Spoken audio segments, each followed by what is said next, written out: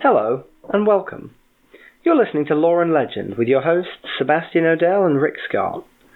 Every week, we bring you a legendary tale inspired by the rich traditions of world folklore and mythology. In this episode, Thomas's journey is almost complete, and he hears the tale of a lady seduced by an outlandish lover and his magical horn. This is the tale of Lady Isabel and the Elfin Knight. So we rode, and rode, and hard we rode fair for a year and for a day, until we came to a great valley that in our path did lay. Thomas and the Queen were now poised on the border of some greater country, the Fortunate Isle long behind them. What place is this? Oh, to her I said, oh, please to me do say. Oh, this is Elfin Land, she said, and it's here that you must stay. Not just you, Thomas, but many a mortal has been called away by the siren call of Elfland. For as I heard told, there was once a lady born who was called to this place, which some of your kind call Norroway.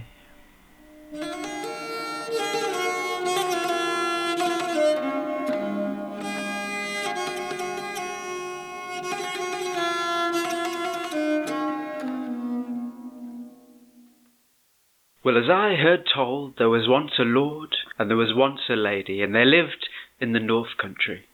And they had 3 daughters.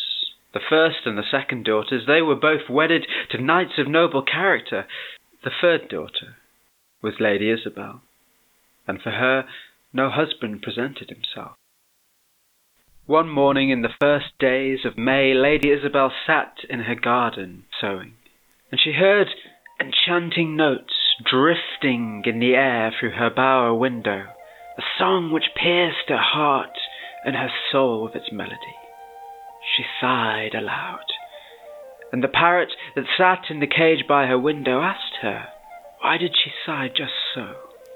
Oh, my pretty Polly, she said, I wish that I had that horn that I hear blowing over the hills and far away, and I wish I had the knight that blows that horn between my arms and in my bed. Bide your words, lady, the parrot said, for it is sung. An outlandish knight came from the North lands, and he came a-wooing to me.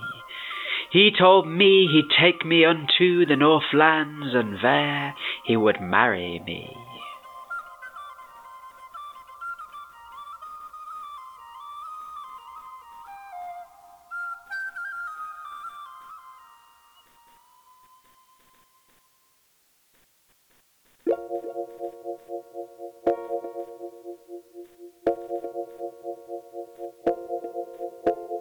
Well, that very night, as the household was gathered in the hall to feast and warm themselves by the hearth, a strange knight rode out of the pass to the north, and up to the doors of that hall. Now the stranger's horse was black as coal, but it had 2 ears of bluish hue, and his hands were of blue skin, and in blue he was dressed from head to foot, and even his beard had a bluish tinge. From his horse this outlandish man jumped down, took up in his arms a harp, and with the strokes that he gave to its golden strings, he played a song that witched the heart. And as he walked the halls of the lady's house, all who heard the golden notes would smile and sink down into deathly sleep. All that was, except Lady Isabel.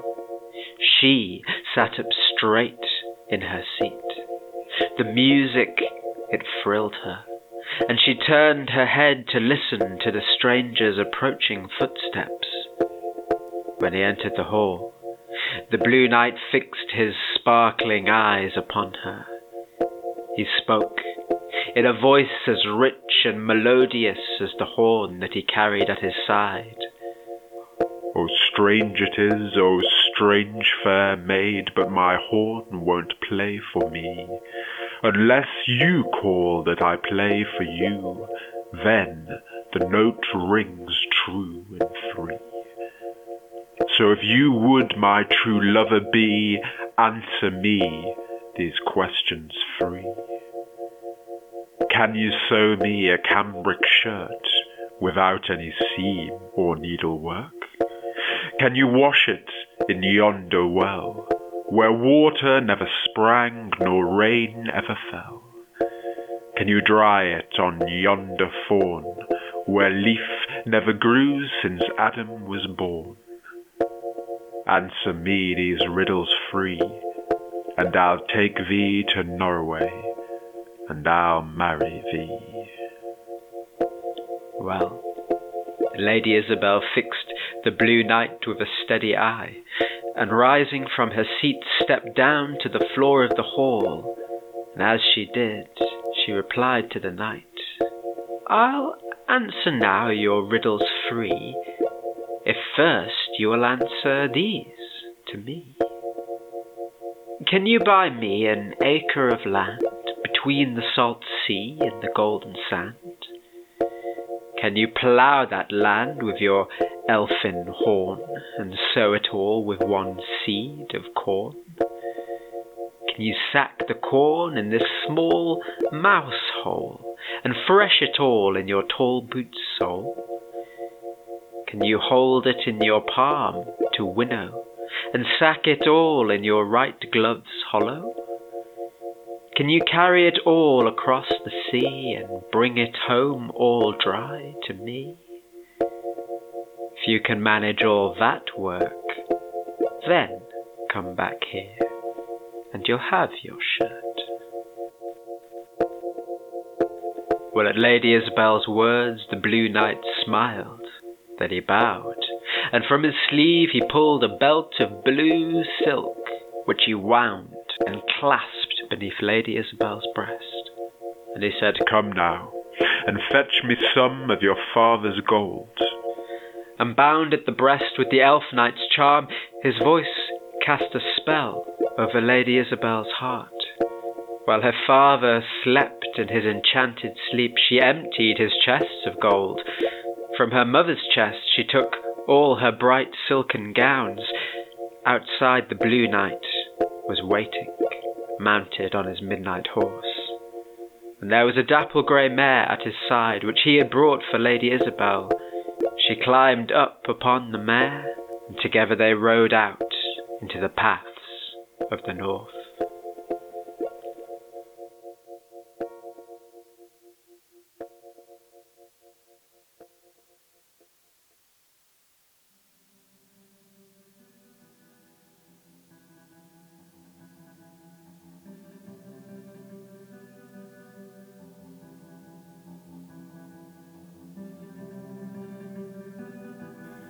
Well, they rode hard and they rode long, and on they rode, till it seemed they had been riding all of the night.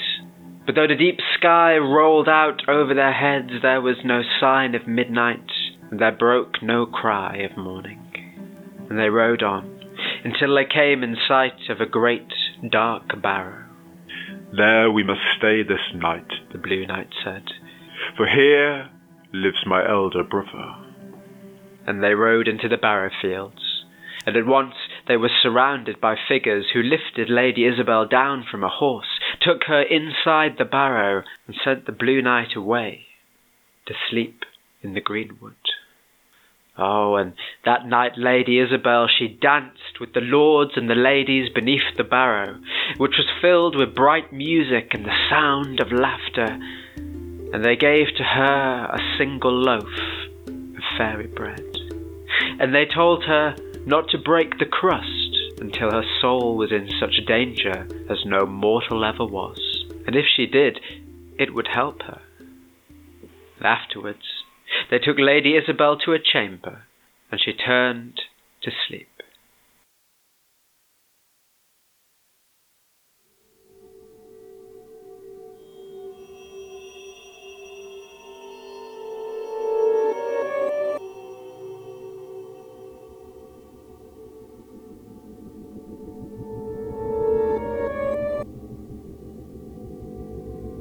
When she woke again, the Blue Knight stood at the foot of her bed, and he held out his hand and bid her to follow him, down to the fields, down to the greenwood, down to the clearing where the bright pond stood. She followed him down in the cold and the dark, still unbroken by a whisper of dawn, toward the greenwood's edge, and as she went, Lady Isabel began to feel afraid, so she felt about in her skirts for the loaf of fairy bread, and taking care not to be seen, she broke its crusts between her slender fingers. Inside she found a comb of fine chased silver. They came now to the edge of the trees and to the cool, still face of the water, and the Blue Knight bid her take off her gown and bathe herself in the greenwood pool. But Lady Isabel said, "Oh, my lord, come sit you down.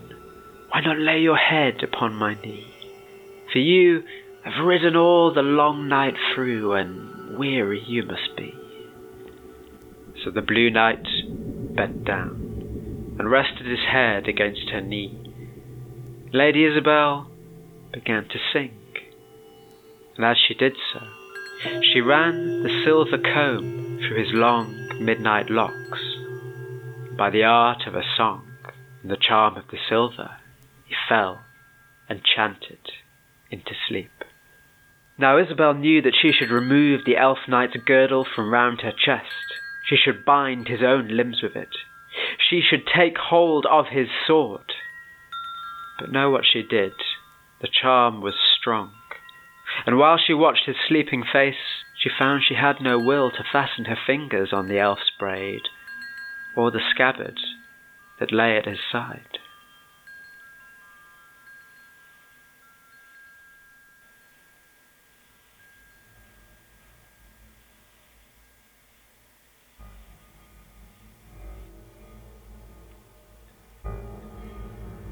The Blue Knight slept till dawn, and when he awoke he appeared to remember nothing.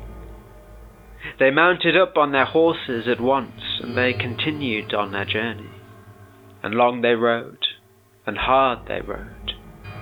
They rode through the day and until the twilight, when they came in sight of a darker barrow than the last. "There we must stay this night," the Blue Knight said, "for here lives my younger brother."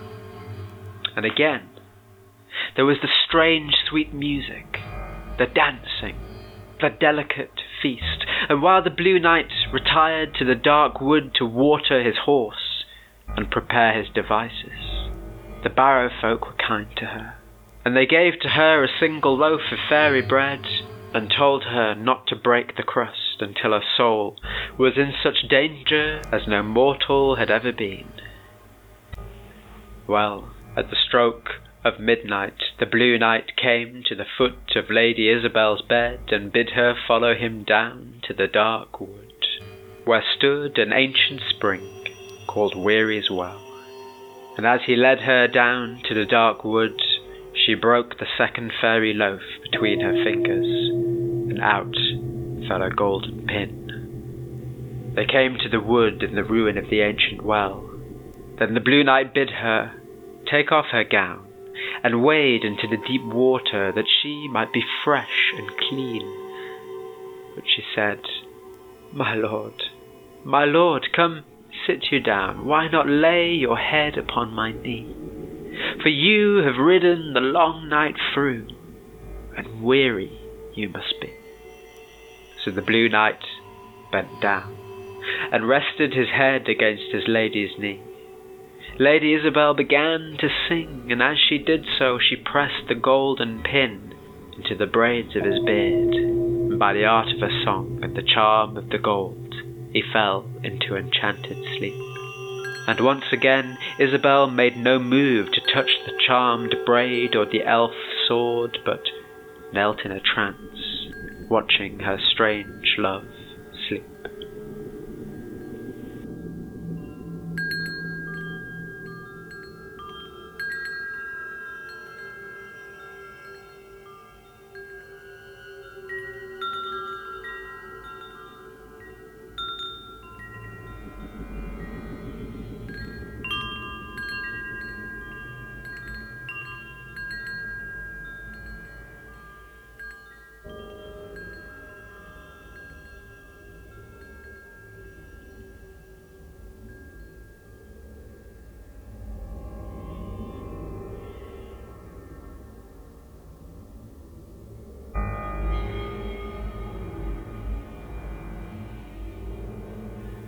The Blue Knight slept till dawn, and when he awoke, remembered nothing of the night before. They mounted on their horses again, and this time they rode the longest and the hardest stretch of all, deep into the north country, until they came in sight of a great and dark tower that overlooked the wide sea shore. There you must stay this night, the Blue Knight said, for this is my land and my barrow, and here you shall surely be wed to me. The folk at the castle took the lady inside, but they spoke no word to her. There was no dancing, there was no feasting, and there was no fairy bread. But at the stroke of midnight, the Blue Knight came to the foot of Lady Isabel's bed, and he bid her follow him down to the shore. And as she followed him, riding on the back of a dapple-grey mare, she felt the cold wind blowing over the salt marsh from the sea. And as they reached the sandy bank, Lady Isabel was so afraid that she did not wait for them to arrive, but tried to call to the knight to stop him, repeating her words the night before. "Oh, my lord, come sit you down. Why not lay your head upon my knee? For you have ridden the long night through, and weary you must be." He did not answer her, but continued to lead her down to the edge of the dunes and the salt marsh where the streams met the sea, until he drew up his horse, dismounted from the saddle, and turned his grim visage toward her. Lie down from your horse, he said, and deliver it unto me, for it is 6 pretty maids that I have drowned here, and the 7th one you shall be. Lady Isabel stared into the knight's eyes, suddenly pale and devoid of their sapphire warmth, but despite her deep dread, she tried to answer him with a smile. "Oh, my lord, what mean you by this? Am I not your wife to be? Leave off these jests and lie you down here on the yellow sand by me." But the knight did not relent. Instead, he pointed his sword at her. Take off your clothes, he said, and deliver them unto me, for they are too fine and costly robes to rot in the cold salt sea. So Lady Isabel turned and slipped out of the saddle. But when she turned to face the knight, her own eyes were cool and hard. Stay there by the grass," she said, "and turn your back on me, for it's not fit any gentleman should a naked lady see." For a moment the knight said nothing, and Lady Isabel thought that he might have been about to laugh at her, but he turned away, sword still clutched in his hand, to face the swaying marsh grass, his broad shoulders set against the burning red stripe of the dawn.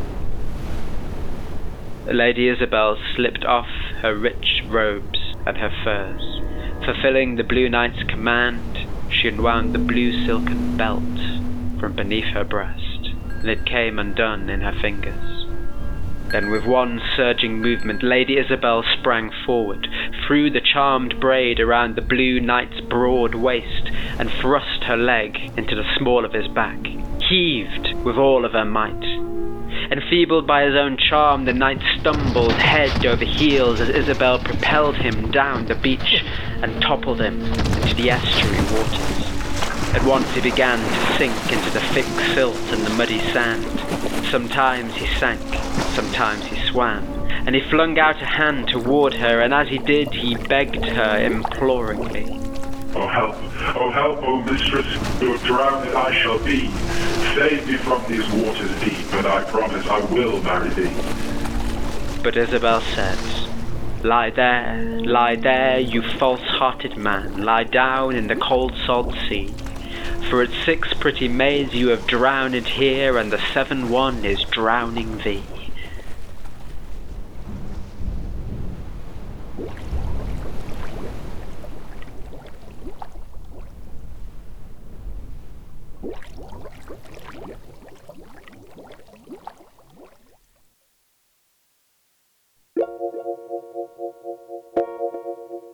when the Blue Knight had vanished beneath the water, Isabel climbed back onto a horse.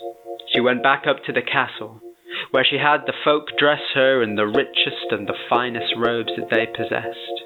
And then she took her horse, and she rode back along the dark pathways of the north towards home.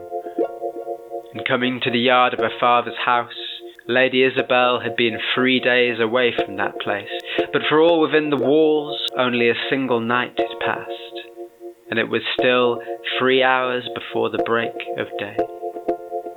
As Isabel crossed beneath the high window, she was spied by Pretty Polly in his cage, and he cackled, and he sang out, "Oh, where have you been, oh my pretty mistress, so long before it is day?" And Isabel said, "Don't you prattle, oh my pretty Polly, don't you tell this tale on me, and I'll make you a cage all of yellow beaten gold, with a perch of ivory."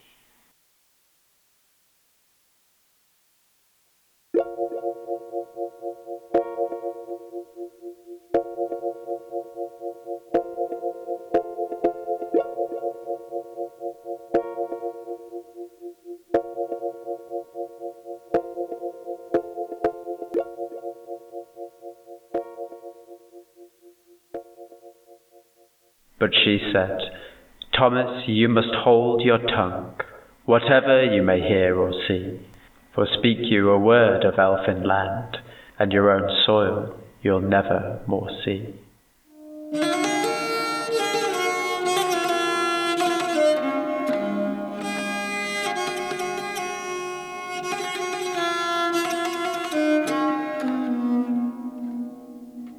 I guess I'll just say a little bit about the way that I created this tale anyway. So it does come from a collection of ballads about ladies who are seduced and carried off by an outlandish stranger or an elf knight.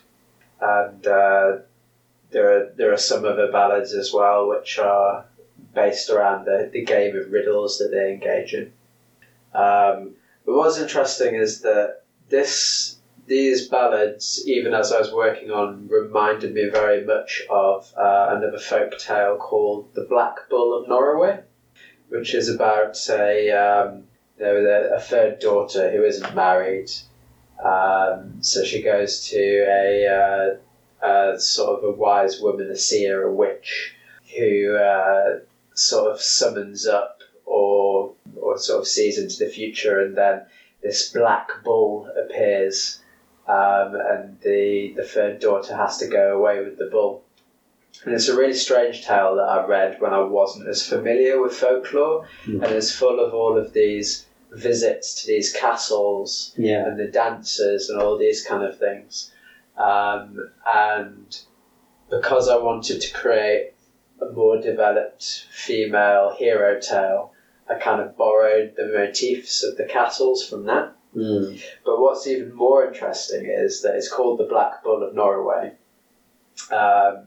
The idea being, once you kind of read between the lines, that there's a husband that appears later in it.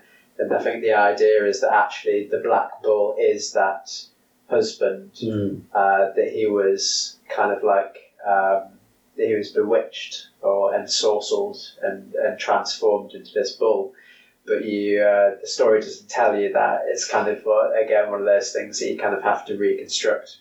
But it's called The Black Bull of Norroway, and one of those riddling rhymes has the elf knight promising that if she answers the riddles correctly, he'll take her away to Norroway. So there is a specific connection here between these tales, and Norroway or Norrowa seems to be another name for the elf lands in these contexts. So I thought that was pretty cool. It's an interesting one for any Norwegians out there. You decided to keep the Camberwick shirt bit, the back and forth of the riddles. I did. All the requests. Why was that?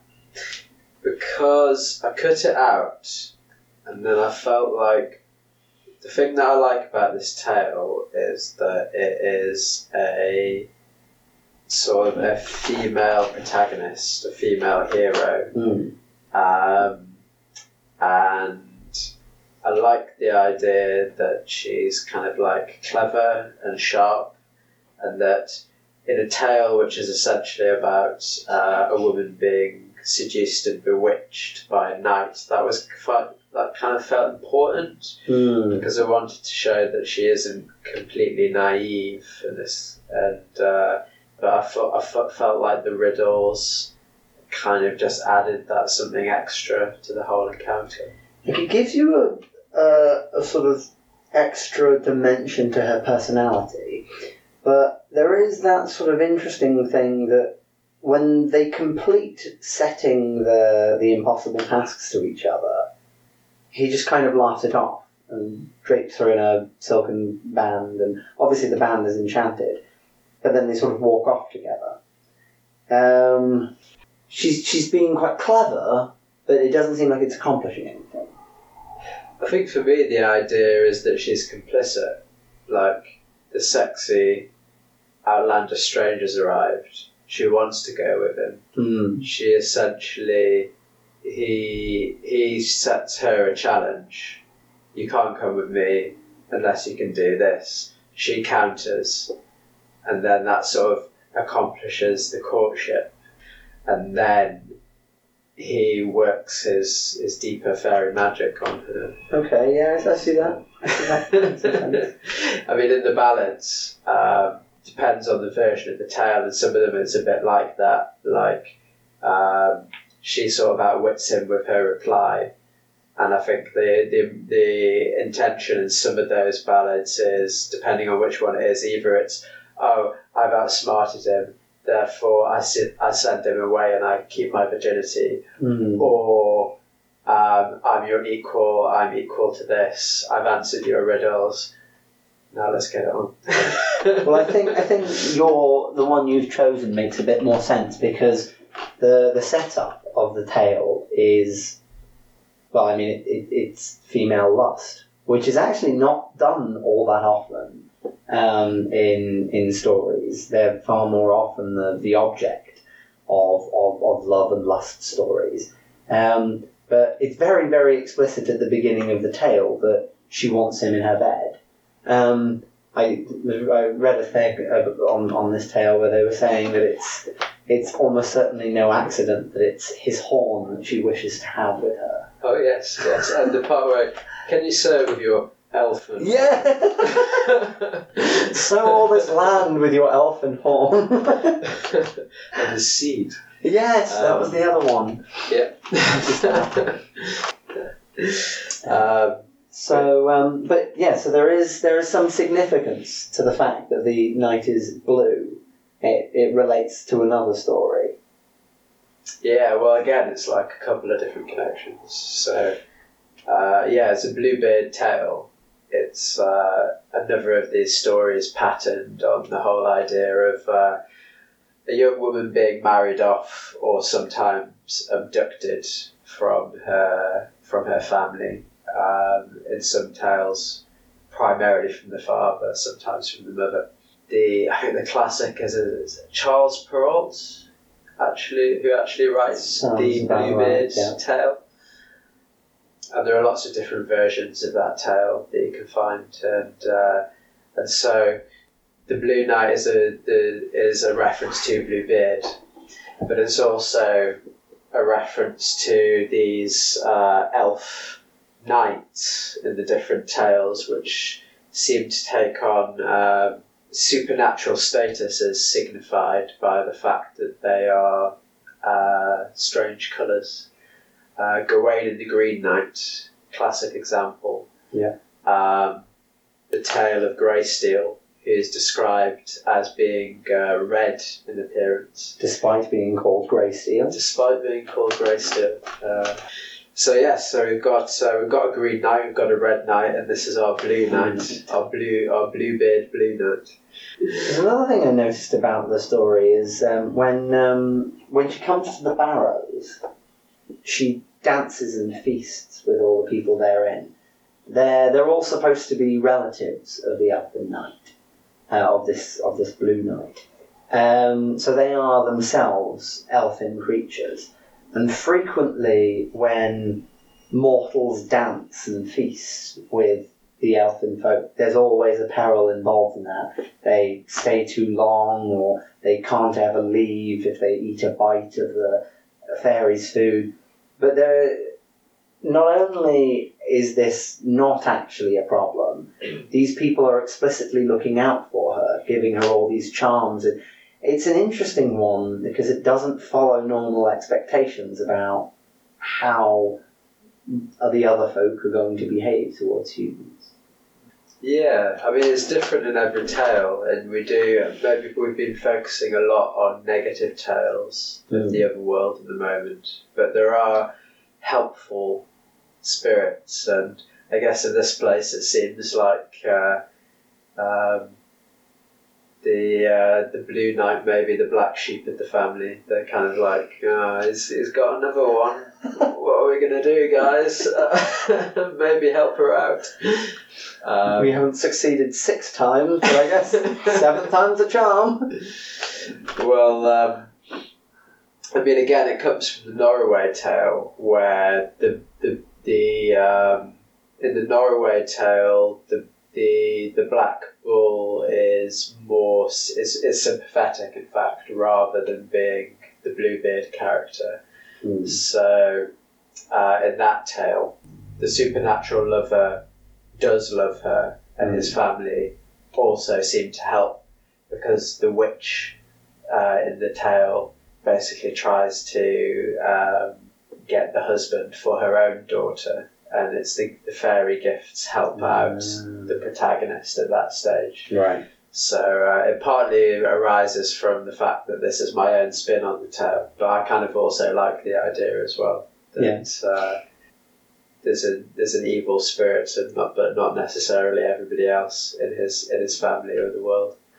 And the fairies are all cruel and heartless. It's interesting to wonder to what extent the variation in the characteristics of the fairies and their magic is due to different stories or different regions, because it's striking in many ways that there are lots of stories where fairies actually have very similar characteristics, and it's not just one where eating the fairy bread or the fairy fruit will bring harm to you. I'm just wondering whether it's something to do with this being recorded, the Black Bull story being possibly from a different part of the country. That I guess I don't know. Scottish folklore, fairies are divided into the Seelie and the Unseelie. And basically they're kind of like light elves and dark elves. And the light elves neither of them are entirely good. All elves are sort of conceived of as being kind of separate to themselves, often a bit selfish, and kind of neutral in human affairs. But basically the Seelie court is more sympathetic. Those elves are more sympathetic, whereas the Unseelie are malevolent. They're more likely to be responsible for things like killing cattle and working curses and all of those kind of things. Yes, I guess maybe the knights from the Northlands and Norroway, and maybe there is a connection there to the northern classifications of fairies. Easily. Talking of the fairy bread, in the Black Bull of Norroway, it's not bread, but some magical fruit that she's given. But I wanted to use fairy bread, fairy loaves, because there's an interesting bit of folklore surrounding those. apparently there's these sea urchin fossils, echinoderms, Okay. which they kind of resemble a round loaf of bread.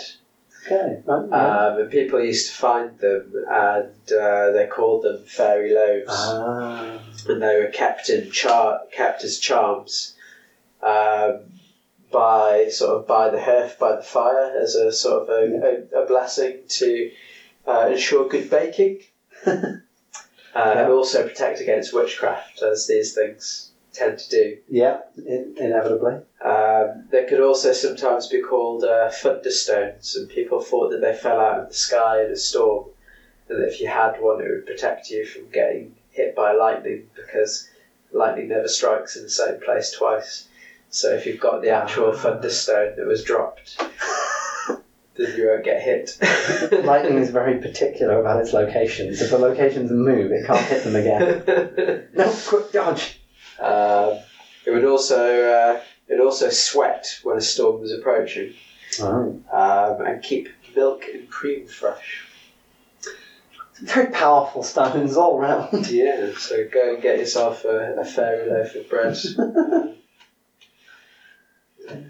Keep your milk in the fridge for days. Keep your milk in the fridge, whiten your smile, bring luck onto your household for 1,000 years. It's not charcoal toothpaste.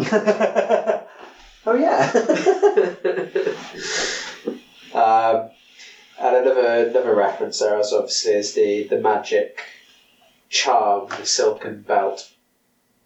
Is obviously inspired by the episode from Gawain and the Green Knight, where the Bertilax lady gives Gawain a green garter, which he has to remove at the end.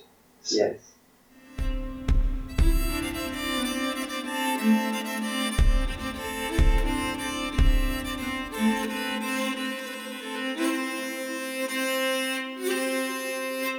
Join us next week for the final part of Thomas the Rhymer's journey, as he concludes his performance to the assembled lords at the Tower of Ertheldoune. Will he pay the price for speaking the secrets of a strange land?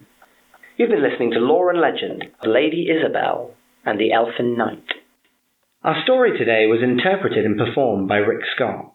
Music in this episode was performed by Robert Bentel, with additional sounds and audio from freesounds.org. Full credit for this is available on our website. For news about upcoming episodes and more info about our stories and their sources in world folklore, find us at www.loreandlegend.co.uk or follow us on Facebook and Twitter @ofloreandlegend. If you like what you hear and you want to hear more, there are a number of ways that you can support us here at Lore and Legend. We're committed to keeping the episodes in this series free of adverts, but if you choose to listen to Lore and Legend through the Radio Public app, listening to a few short sponsor messages between episodes will generate some modest sponsorship money for us. You can download Radio Public for free on the Android or Apple Store. If you don't want to listen to any ads, please consider supporting the podcast through our creators page on Patreon at www.patreon.com/loreandlegend. Financial support motivates us to keep on telling our stories and may allow us to develop more creative content for our listeners in future. If you can't afford to support us regularly but want to drop a few coins in the hat, you can do so using our PayPal link at paypal.me/loreandlegend. You can find all these links on our website, www.loreandlegend.co.uk,